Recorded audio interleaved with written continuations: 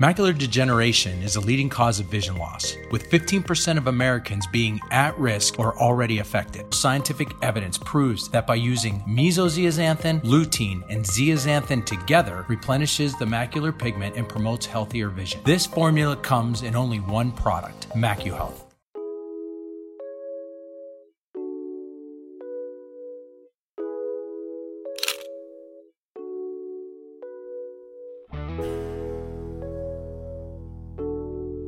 Hello and welcome to the Open Your Eyes podcast. I'm Dr. Kerry Geld, the host of the documentary Open Your Eyes. Please visit the film's website at openyoureyes2020.com, featuring interviews with more than 50 optometrists from around the country sharing information on eye care and eye disease. It is well known that early diagnosis is the key to better outcomes. The leading causes of death and illness in the U.S., diabetes, cardiovascular disease, stroke, cancer, and diabetic blindness often have something preventable and often reversible in common: insulin resistance. Elevated insulin or hyperinsulinemia is often overlooked and not tested for. Studies show blood insulin can be elevated for more than 20 years before blood sugar rises. Not only is elevated insulin linked to many chronic disease killers and significant weight gain, it can also negatively alter male and female hormones, causing hair loss in females and low testosterone in males. Today's guest, BYU professor Dr. Ben Bikman, PhD, is passionate about this topic. His new book, Why We Get Sick, explains groundbreaking evidence linking major chronic diseases to a common root cause: insulin resistance. In addition to his book, Dr. Bikman has published numerous scientific articles. Welcome, Dr. Bikman. Hey, Kerry, thank you so much. What a great introduction. I'm thrilled to be able to speak with you about this stuff. Everything metabolic. Well, I really appreciate it. So let's start from the basics. What is insulin?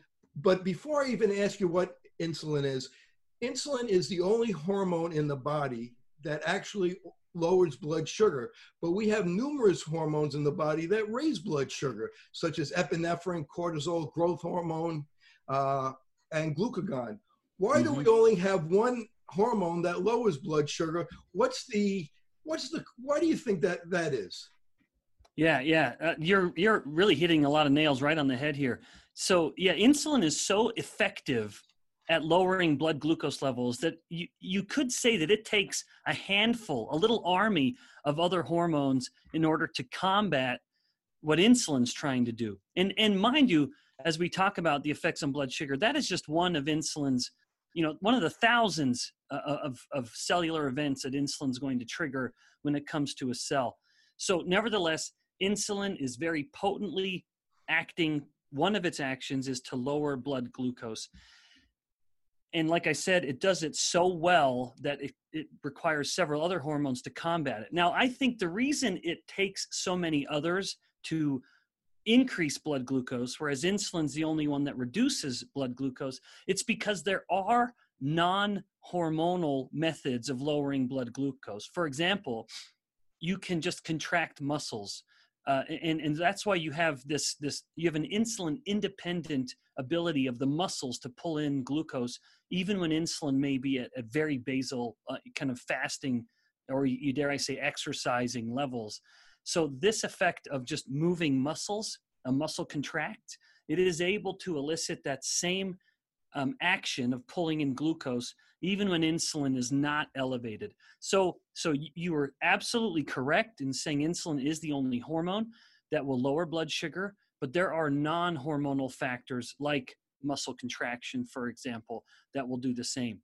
And that's important because muscle represents the main consumer of glucose. When someone eats a meal, 80% of all that blood sugar is going to go into the muscle. So it represents an enormous glucose sink, if you will, a drain to pull in all that glucose. So if you can have a way to pull in glucose at the muscle, the main consumer anyway, that doesn't rely on insulin, namely just muscle contraction, then you kind of have a helper for insulin.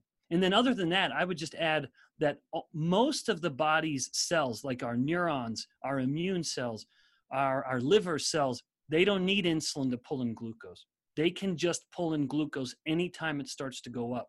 So again, just to make it clear, everything you said was exactly right. Insulin is the only single hormone that can do it, but there are other factors that sort of work in concert with insulin, all of which creates a pretty powerful signal to be lowering blood glucose. And so you kind of need a little bit of an army, like exactly the hormones you just mentioned, to increase blood glucose, to fight it off, to balance it. Where is insulin made in the body, and what are some of the other functions besides lowering glucose? Yeah. So insulin is made in a little set of cells in the pancreas. And we all are making insulin unless we're a type 1 diabetic. In a type 1 diabetic, that is when the person has an autoimmune disease and they've just destroyed those beta cells. That's what they're called, these insulin producing cells. But for the rest of us, we're making insulin all the time. And insulin will have different effects at every cell of the body. But that matters because every cell in the body has insulin receptors.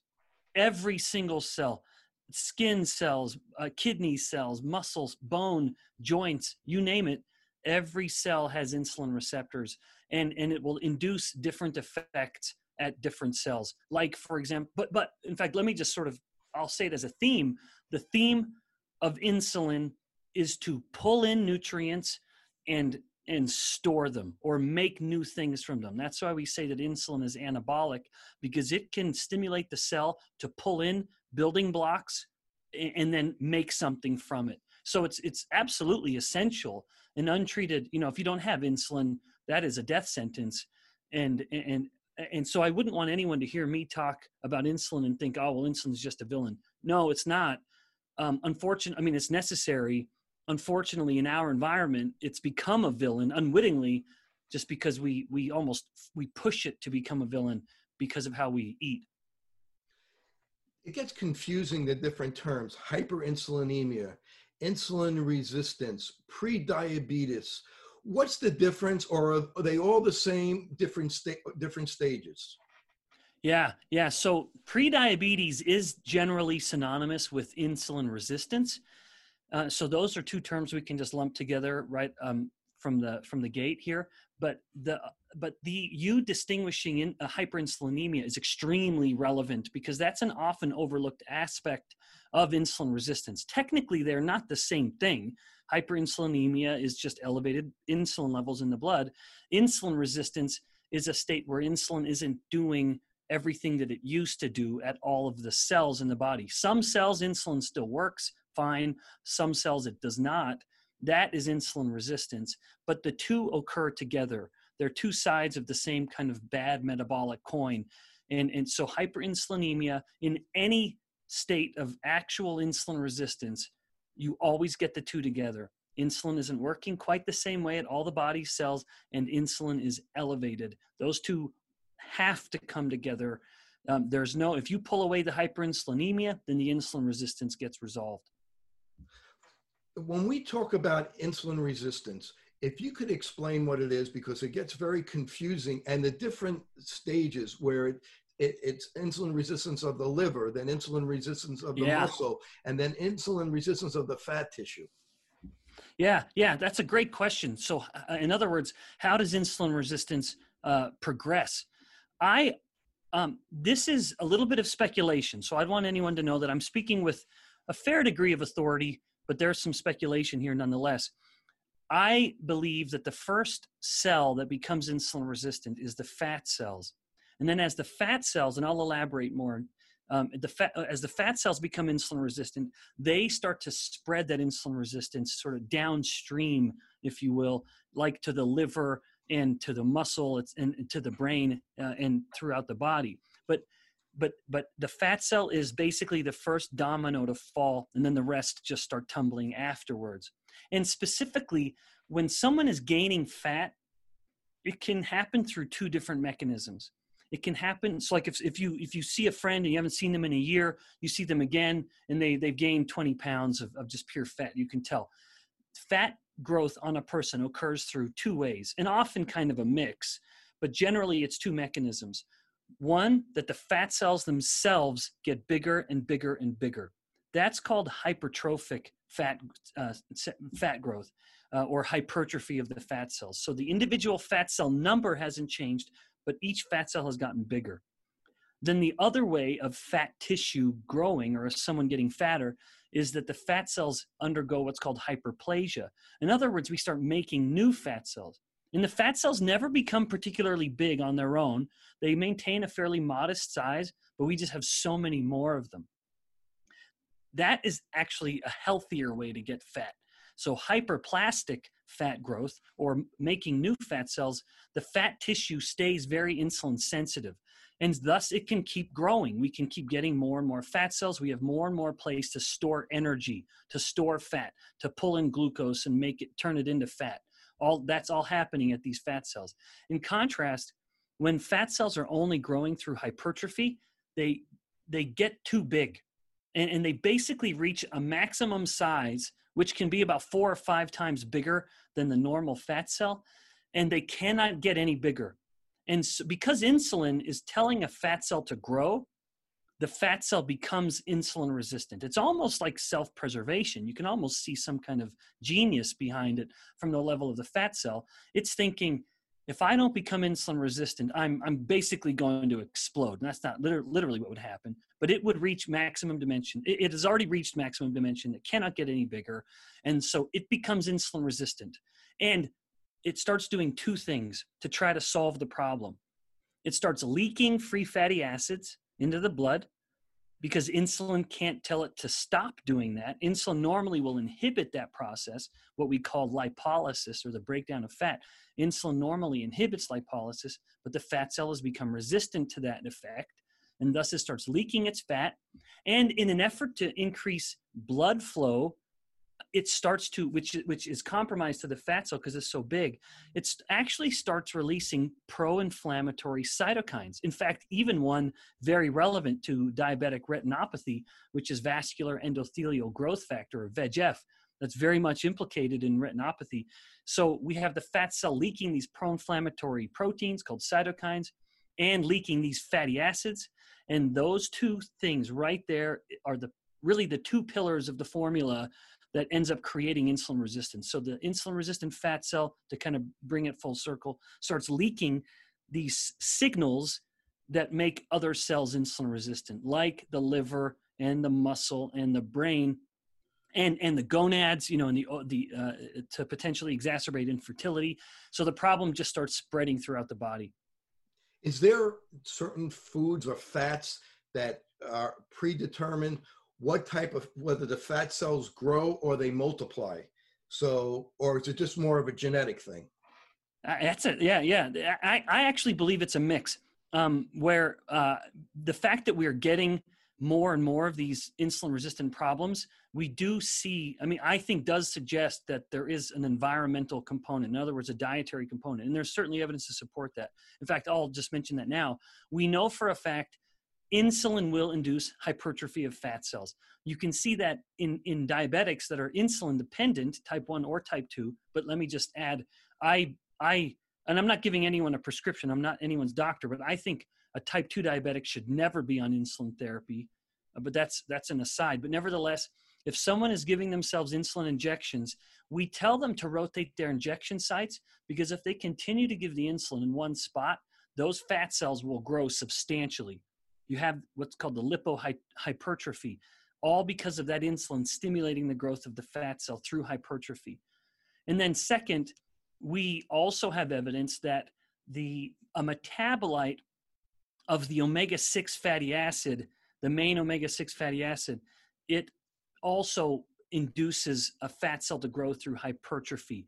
And this is, unfortunately, that's relevant because the most common fat we eat as humans nowadays are fake fats. In fact, the 2 most common are soybean oil and margarine. And both of those are based on refined, or we could call industrial seed oils, which involve a great degree of technology in order to get oils from something like a soybean or a canola seed or corn seeds. Those seed oils are very high in an omega-6 fatty acid called linoleic acid. And when linoleic acid is metabolized, it turns into a molecule that will also force the fat cell to grow through hypertrophy rather than hyperplasia. And then one other comment about genetics, there's clearly a genetic component because we see these disparities across ethnicities. So for example, I did my postdoctoral fellowship in Singapore, this beautiful little tropical island down on the equator. That is a mix of various ethnicities, but it is predominantly Chinese ethnicity. Now, because it was an English colony, it's very sort of British in a way, but nevertheless, the predominant ethnicity is Chinese. And Singapore, as a government, as a country, was interested in why Chinese ethnicity, like a Chinese man, is getting metabolic complications so early in the process of weight gain. So basically, you could take someone of kind of Northern European descent, like me or you, and then have like, so if I start to gain fat at the same rate that a Chinese guy, say from Singapore, one of my buddies from Singapore, if he starts to gain fat, we both are getting fatter. He starts to suffer from that much, much sooner than me. And so I like to joke that if you want to be obese, you want to be kind of European Caucasian, because European Caucasians can tend to get fatter than other ethnicities, and certainly as opposed to a Chinese ethnicity where it's relatively more hypertrophy of fat cells. And we see this also in Asian Indians in the Indian subcontinent, where they are very, very predisposed to hypertrophy of fat cells and very sensitive to fat gain. But they also eat a lot of seed oils in their diet too. So that's just kind of compounding the problem potentially. So it's a mix. Environment, absolutely, and genetics. They kind of have that skinny fat. I see a lot of Yes. patients from India, and they're not that heavy, but they get terrible diabetes and terrible vascular disease. That's exactly right. In fact, there are even studies. I was just presenting a lecture, recording actually a lecture because of constraints at universities to meet with students. We can't have big classrooms anymore.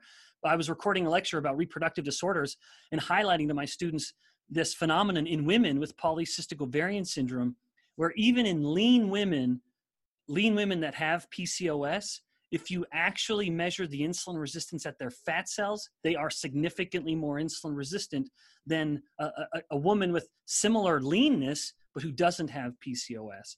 So even there, in a woman who doesn't apparently have too much fat cell or too much fat tissue, there's still detectable insulin resistance at the fat cells. Yeah, if you talk about PCOS and females, they get the side effects from insulin. They start losing their hair, their bones get bigger. So that's a very obvious sign when somebody has PCOS. And as far as treatment of PCOS and diet, what would you recommend? Yeah. So I am fascinated with PCOS. Me too. Because I often think it's actually, I think conventional medicine doesn't look at it correctly. And I say that with a certain degree of experience, just because I have a friend who's here in Utah Valley who is a reproductive specialist, an MD, and he has sort of seen the light, so to speak. And when he talks about PCOS with his patients, he refers to it as metabolic infertility. And I just thought that's really getting it right. Basically, the high levels of insulin is preventing her ovaries from converting testosterone into estrogens. And that's a necessary process. All estrogens in men and women came from testosterone. It was once testosterone, and then it gets converted into the estrogens. And women just have more of that enzyme to convert the testosterone into estrogen. So a woman naturally has relatively more estrogen than a man does. And that is essential for fertility, of course, for the normal menstrual cycle. But basically, by blocking the conversion into estrogens, she has too many androgens. And so then she starts to have the more coarse body hair like men do. She starts to have male pattern baldness, which is androgen dependent, high levels of androgens. And so and not to mention, of course, the lack of ovulating or of normal menstrual cycle. So because it is so dependent on insulin and high levels of insulin, if you can lower the insulin, you really start addressing the problem at its root cause. And that is why almost every woman with PCOS, the first drug they will put her on is metformin, the most common insulin sensitizing drug in the world. the most commonly used drug. But it's also why they respond so favorably to lifestyle interventions that lower insulin. And this has been published in kind of small pilot studies from Dr. Eric Westman at Duke, where if you put these ladies on an intervention to lower their insulin, then the disease starts to improve dramatically. Those are great people to study insulin resistance because they have it so severely. So let's get back to it and let's talk about the liver. What happens when the liver becomes insulin resistant?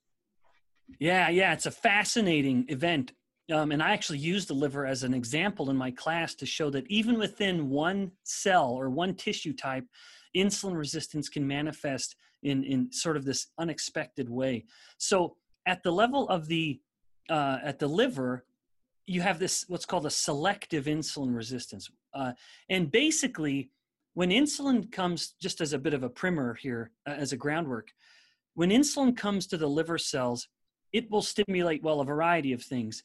It will tell the liver to store glucose that is pulling in as glycogen, so to store glycogen or store glucose as glycogen, and to store excess fats and glucose as fat. So it activates glycogenesis, the formation of glycogen, the storage form of glucose, and it activates lipogenesis, the creation of fat.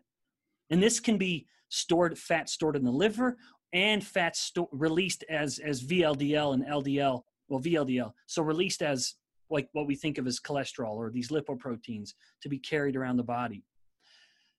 What happens with liver insulin resistance is that the glycogenesis is compromised. In other words, the insulin resistant liver is no longer storing glucose, it is now releasing it. And it still is making fat perfectly fine. So lipogenesis is uncompromised. And so the insulin resistant liver is now compounding the whole body problem by increasing glucose and increasing lipids in the blood. That's the sort of part of the perfect storm of insulin resistance once the liver, falls, so to speak, once it starts to suffer. So we wind up getting a fatty liver, and then the liver doesn't do its job the way it should be, and that causes the insulin to go up. Yeah. So as the liver continues to become insulin resistant, it certainly will start becoming this situation of non-alcoholic fatty liver disease. And as it is continuing to push up the glucose, because it's not storing glucose, it's releasing it even when it shouldn't, because insulin is trying to tell it to store the glucose and the liver just doesn't get the signal anymore. That pushes up the insulin even higher. And then you have a vicious cycle of pushing up the glucose, pushing up the insulin, but insulin not working well. So glucose keeps going up, pushing up the insulin, and it just goes in a cycle. Vision Edge gives you less eye strain and reduced damage caused by blue light. We like to call Vision Edge sunscreen for the eye. It all starts with your highest level of visual performance, only achievable through scientifically proven Vision Edge. Now let's turn our attention to the muscles. When the muscles get insulin resistance, because 80% of the glucose and the insulin should be doing its job at the muscles, at the level of the muscles. What happens when the muscles become resistant? Yeah, so typically when the muscle falls, so to speak, and when it becomes insulin resistant, the person is full-on type 2 diabetic. At that point, you just can't keep glucose in check anymore. And you alluded to this phenomenon in your introduction, but it's so important that I'm just going to repeat it. But everyone knows Carrie said it first, so I'm just repeating Carrie. So basically, the insulin resistant state is hyperinsulinemia, but normal glucose. And that's why it's so often undetected, because we only look at the glucose. We are obsessed with glucose erroneously. But that obsession causes us to miss the problem. We detect it far later. But later happens basically when the liver and especially the muscle becomes insulin resistant. Now we can't control glucose as well. We keep raising our insulin higher and higher and higher, but it can't work. It's losing the war. And now glucose starts to climb because we just can't dump it into the muscle as well as we could before. And now we diagnose the problem as type 2 diabetic. And I hope your listeners can appreciate the tragedy there. By looking at glucose as the main marker of these kind of metabolic problems, we detect the problem far later than we could. We could have detected it decades before when the insulin is climbing rather than just the glucose. And so we need to shift the paradigm to look more at insulin as the primary marker and not glucose when it comes to metabolic health. I think Jason Fung, who is in our film, in our documentary, said it best. We're really only concerned about glucose toxicity, and we forget about insulin toxicity. Why do you think that is in today's medicine? Yeah. In fact, I have such admiration for Jason Fung. I'm thrilled you involved him. I think he's just wonderful. Yeah, so I think the glucose obsession, or this glucose-centric paradigm, I think is a result of two situations, or two reasons. The first one being historical, and the second one being scientific. With historical, that's because traditionally, when we saw someone going through diabetes, even from ancient Egypt and ancient India, these early physicians and the earliest records we have of this, the main symptom was the polyuria, or in other words, the excessive urine production. And that is where the term diabetes comes from. The actual term diabetes comes from this phenomenon of someone urinating a lot. And the urination is a result of high glucose levels. And so those early, very curious, and dare I say, courageously foolish physicians, they would taste the urine, or they would note that there were tons of flies or dogs coming and licking up the urine. There was something in the urine that was attracting, that gave it a different taste and attracting animals and insects to it. And that was, of course, the glucose. So the polyuria, the main symptom of diabetes, is a direct result of the high glucose, the hyperglycemia. So that's one justification, or one reason why we can sort of understand the glucose obsession. And then the second one is because of scientific convenience. It's just really easy to measure glucose. We've been able to measure glucose for well over 100 years. This is a molecule that, because it's a nutrient, it can be oxidized, and we can measure it on little glucose strips at the convenience of our own home. That is in stark contrast to insulin, which you have to isolate the plasma, and then you have to take it to a lab and then measure the insulin, because it's a hormone. It's not a nutrient like glucose is. But as much as we can understand the historical obsession for glucose because of both history and science, I submit that it's becoming less and less forgivable to continue to focus on the glucose, because it is just so easy nowadays to get insulin measured at every single blood test. If we're taking a blood tube from a clinical visit and we're sending it to the lab to get our lipids measured, boy, you can get the insulin as well. And so more and more, I think like I said, it's increasingly less forgivable to continue to overlook insulin, because the convenience is we've arrived. It's pretty easy to do. We can't do it in our own homes yet, but we can certainly do it at every clinical visit.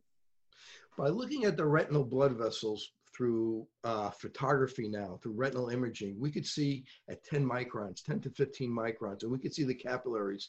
Now we could see these little microaneurysms, and we know that when we see that, it's correlated with insulin resistance.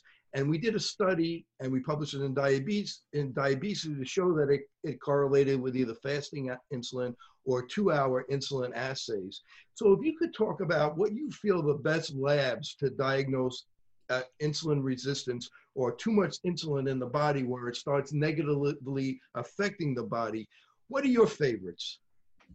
Yeah, that's a great question. And I would say, first of all, I think it's wonderful that you're thinking outside the box and looking for some of these more metabolic origins here of a problem. I really admire that. I will also note that any type 2 diabetics that are listening to this that are on insulin therapy, there are human studies to show that when a type 2 diabetic goes on insulin therapy, their glucose levels go to normal, and yet they accelerate the retinopathy. So that's just, as much as we've focused, even in the case of eye health, on the glucose, you can't ignore the relevance of insulin there for a variety of reasons, which are almost, kind of too myriad to get into at the moment. Yeah. So how could you, what is sort of the gospel according to Ben ways of measuring insulin or insulin resistance? I would say the first and the easiest is just measuring insulin, just getting a fasting insulin number. And then that alone has some good value. some diagnostic value. And my personal cutoff is that insulin should be at 6 microunits per mil of blood or lower, 6 or below. And then once you have that fasting insulin, you can also combine it with your fasting glucose in a very good number called the HOMA score, HOMA. And anyone can look this up. HOMA is just an acronym for the homeostatic model assessment. You basically take your fasting insulin, multiply by fasting glucose, and then you divide it by 405, and you want that number to be less than 1.5. If that formula gives you a number of less than 1.5, then that's a good indicator that you're insulin sensitive. And then another one, in fact, maybe I should have started with this one. It's unexpected, but it's very, very tightly correlated, is the triglyceride to HDL ratio. So if someone just looks at an old blood test, they will most certainly have gotten this blood lipid panel. And that will have given them their total cholesterol, their LDL cholesterol, their HDL cholesterol, and their triglycerides. Those are almost always measured. Someone can just take that triglyceride number, divide it by the HDL number, and once again, you want that to be around 1, no higher than 1.5, and that's a good indicator that you're insulin sensitive. Now, Carrie, you'd mentioned this dynamic insulin test, which is someone comes in, take their blood test, including an insulin measurement, and then you have them drink a solution of glucose, an oral glucose tolerance test. That is probably the best way to do it, frankly. But it's also, of course, the most invasive, where the person has to come in and stick around at the clinic for 2 or so hours and have multiple blood tests. But one way of looking at that, although you didn't do it this way, but I'll just mention one I'm familiar with, is a method from Japanese called the Hayashi test. But basically, when you measure insulin at time point 0, and if you can measure it at 30 minutes and 60 minutes, let alone anything after that, you want the 30-minute time point to be the highest, to be the peak. If the 60-minute is higher than the 30-minute, then that's a sign of insulin resistance. If the 30 minutes higher than the 60, then that's a good sign that you're insulin sensitive. So it kind of follows a kind of dynamic pattern that if it's the highest point at 30 minutes, then you're all right. Dr. Ron Rosedale, who kind of started this whole insulin resistance and talking about insulins probably 20, 30 years ago, he looked at centenarians and he found that people that lived the longest was the most insulin sensitive and the least insulin resistant. Can you comment on that? Yeah. So there are studies that show, in fact, I think the title that I'm thinking of it's something like familial longevity is marked by insulin sensitivity or something like that, or insulin sensitivity as a common trait among familial longevity. So basically, the longest lived people, as you see it happening within families, siblings, generational among parents to child, these people that live very long, arguably the strongest connection or connecting variable across them all is that they are insulin sensitive. This really builds on a tremendous depth of research that has existed for years in other species.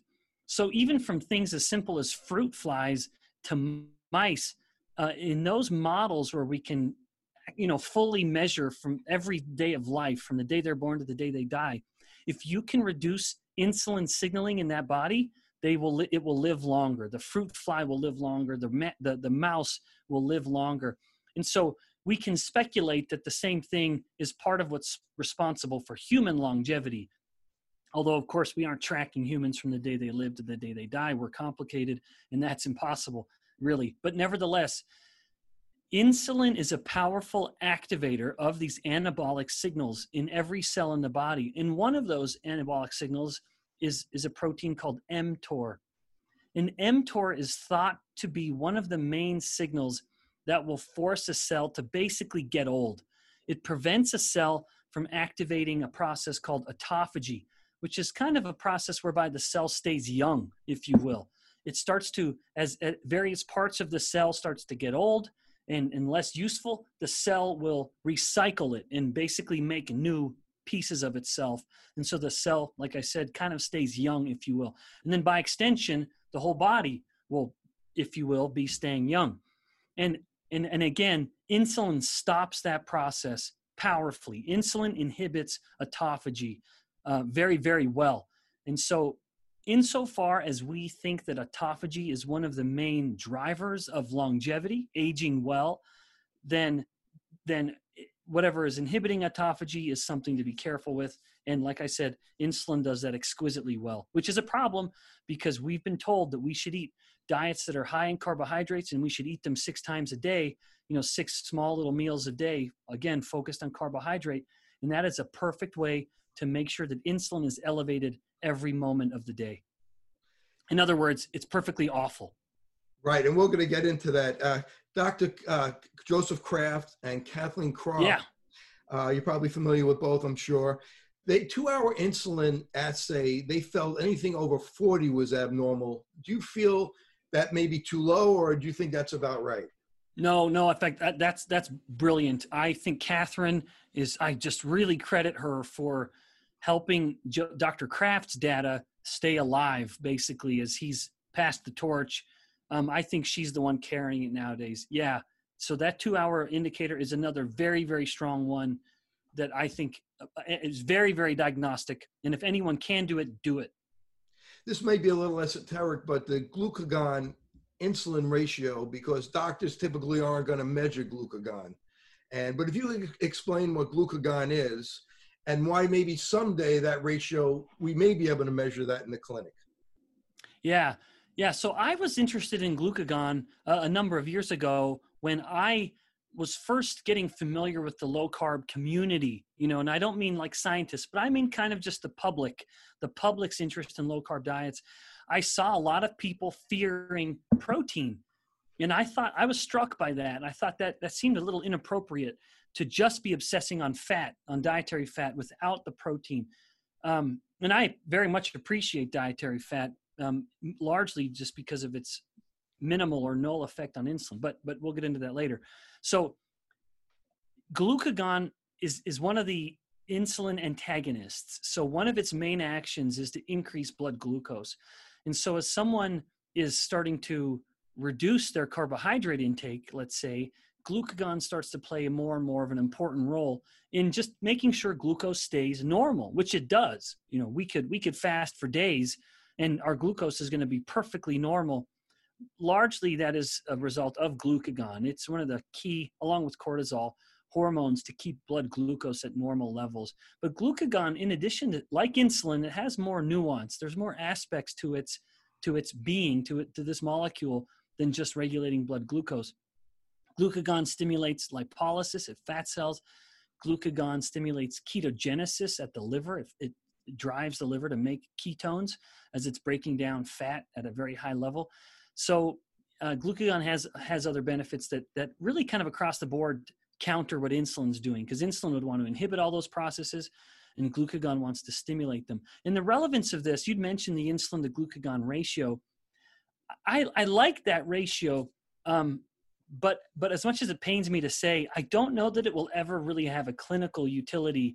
I think it will only ever be kind of academic. It'll just be a bunch of us eggheads at universities who are curious about this. But in general, if we are measuring someone's insulin to glucagon ratio, we're basically getting an idea of the balance between anabolic and catabolic processes. Anabolic is a term I've already mentioned. That's when the cell is building things up, which is good, of course, but we can't have anabolism always.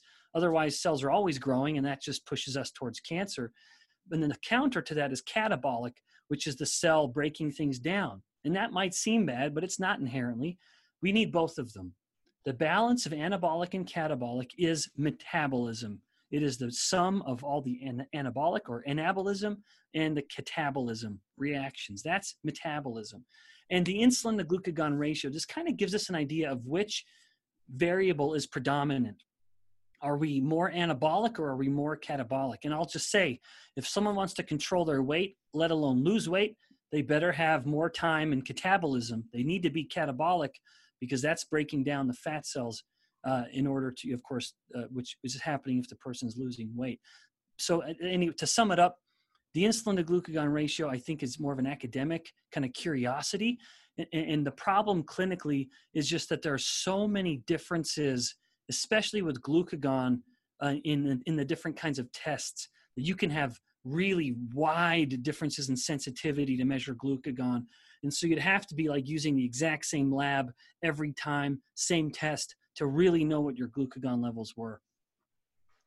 We have a mutual goal, and that's to prevent people from getting sick and becoming diabetic and catching them early when they have high insulin, to prevent them from becoming diabetic, because they could have high insulin for over 20 years before their blood sugar goes up. So let's go through some of the diseases that elevated insulin causes, or is at least correlated with, and why it happens. So let's start with cancer. We know that if the insulin is high, it'll decrease apoptosis, and that insulin is a growth promoter. So talk about cancer and the correlation. Sure, there's many causes of cancer, but as far as being correlated with elevated insulin. Yeah. So in fact, we could focus on the two most common cancers are breast and prostate cancers in women and men respectively. And they are both exquisitely connected to insulin resistance. You can take individuals with the cancer or without, and you can control for every variable: age, sex, body fatness, height and weight. And the one variable that will continue to stay relevant is insulin resistance. And this could be because frequently in both of these cancers, both breast and prostate cancers, part of the mutation of the cancer cells is that they have significantly more insulin receptors. And there's one study that comes to my mind in particular where they had biopsies of normal breast tissue and biopsies of cancer breast tissue, the tumor breast tissue. And the tumor had 7 times more insulin receptors than the normal breast tissue. And that would then, we could conclude, that tumor is 7 times more responsive. It's 7 times more sensitive to insulin telling it to grow. Because like you said, insulin tells cells to grow. If you've got 7 times more insulin receptors on all these cells, boy, that's a cell that, potentially is going to have 7 times more of a signal to grow. And part of that growth, so on one hand, we have in insulin resistance, let alone, as we're progressing towards type 2 diabetes, we have a high level of insulin stimulating the growth signal at these cancer cells. And then, unfortunately, we combine it with fuel. Often these are people that are eating lots of carbohydrates. That's almost required for this disease, for insulin resistance. And so they have high glucose flowing through the blood. And so that matters because glucose is the only fuel a cancer cell can use. We have, to my knowledge, there is no exception in any human cancer. Human tumors use glucose. In fact, they use it 200 times more than normal cells. They're 200 times hungrier for glucose. And so with insulin resistance, we have this perfect storm. We have the high insulin stimulating the growth, and we have the high glucose fueling the growth. It gives the cancer cell all the fuel it needs to grow as fast as insulin is telling it to grow. Talking about growth, I know you're also an expert in exercise physiology. I know bodybuilders sometimes shoot insulin to grow their muscles. Can you comment on that? Yeah. So I think it's moronic, but you're right. Insulin is anabolic. But one thing that is so interesting, if you look over the history, I saw this little, I don't want to call it a documentary, but it was just, I guess there's no other word for it, on YouTube that compared the physiques across bodybuilders from, Arnold and Lou Ferrigno until nowadays. And they were all, of course, massive, but, so muscled. But the big difference between, 30 years ago bodybuilding to now, one of the differences is the rise of the use of insulin. Insulin is anabolic, but at the level of the muscle, a better way of looking at insulin is that it's anti-catabolic. It's not that insulin is necessarily going to force a muscle cell to grow like steroids do. I mean, if you start taking anabolic steroids, you are going to grow those muscles. Insulin isn't necessarily stimulating the growth. It's just acting to prevent the breakdown. And so it ends up kind of protecting the muscle. But back to my point, historically, what we see, one of the differences is that the modern bodybuilders that are abusing all these hormones and drugs, they have a bubble belly. They have this very protruding stomach where the stomach is bulging out. Now it's under this beautiful layer of six pack, But you can't deny the fact that there is something bigger in the bellies of the modern bodybuilders than there used to be, 30 years ago before they started abusing insulin. So part of the problem, well, with any of these hormones that are abused to stimulate muscle growth, you also get growth of other stuff. And in the case of insulin, you're promoting the growth of fat cells, and that could be driving the visceral fat behind their stomach, their abdominal muscles. And so they end up getting this fatter belly, in addition to other stimulating growth of other things like the heart, et cetera, which makes it more lethal. But the use of insulin as an anabolic agent, I think is stupid. That if someone is going to abuse drugs, then focus on the anabolic steroids. Not that I'm telling anyone to do that, and leave the insulin behind. Leave that for the diabetics. You're not going to get the growth of your muscles that you want, probably, and you're going to get other consequences that you don't want, like probably pushing you more towards insulin resistance and diabetes. And all the things that we're going to talk about now, they get that metabolic belly, that big abdominal obesity.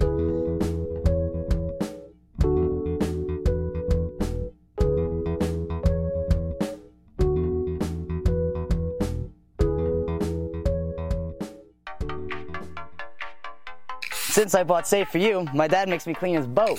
Es natural y es un buen producto. Every time I go back to school, my mom always makes sure that I have my Safe For You products. I like to bring extra, and my roommates certainly don't mind. It's a good thing I had Safe For You to clean up after this little guy. When my hands get dry, I like to wash them with Safe For You. And most importantly, the reason why I buy Safe For You is because it's safe for me and you.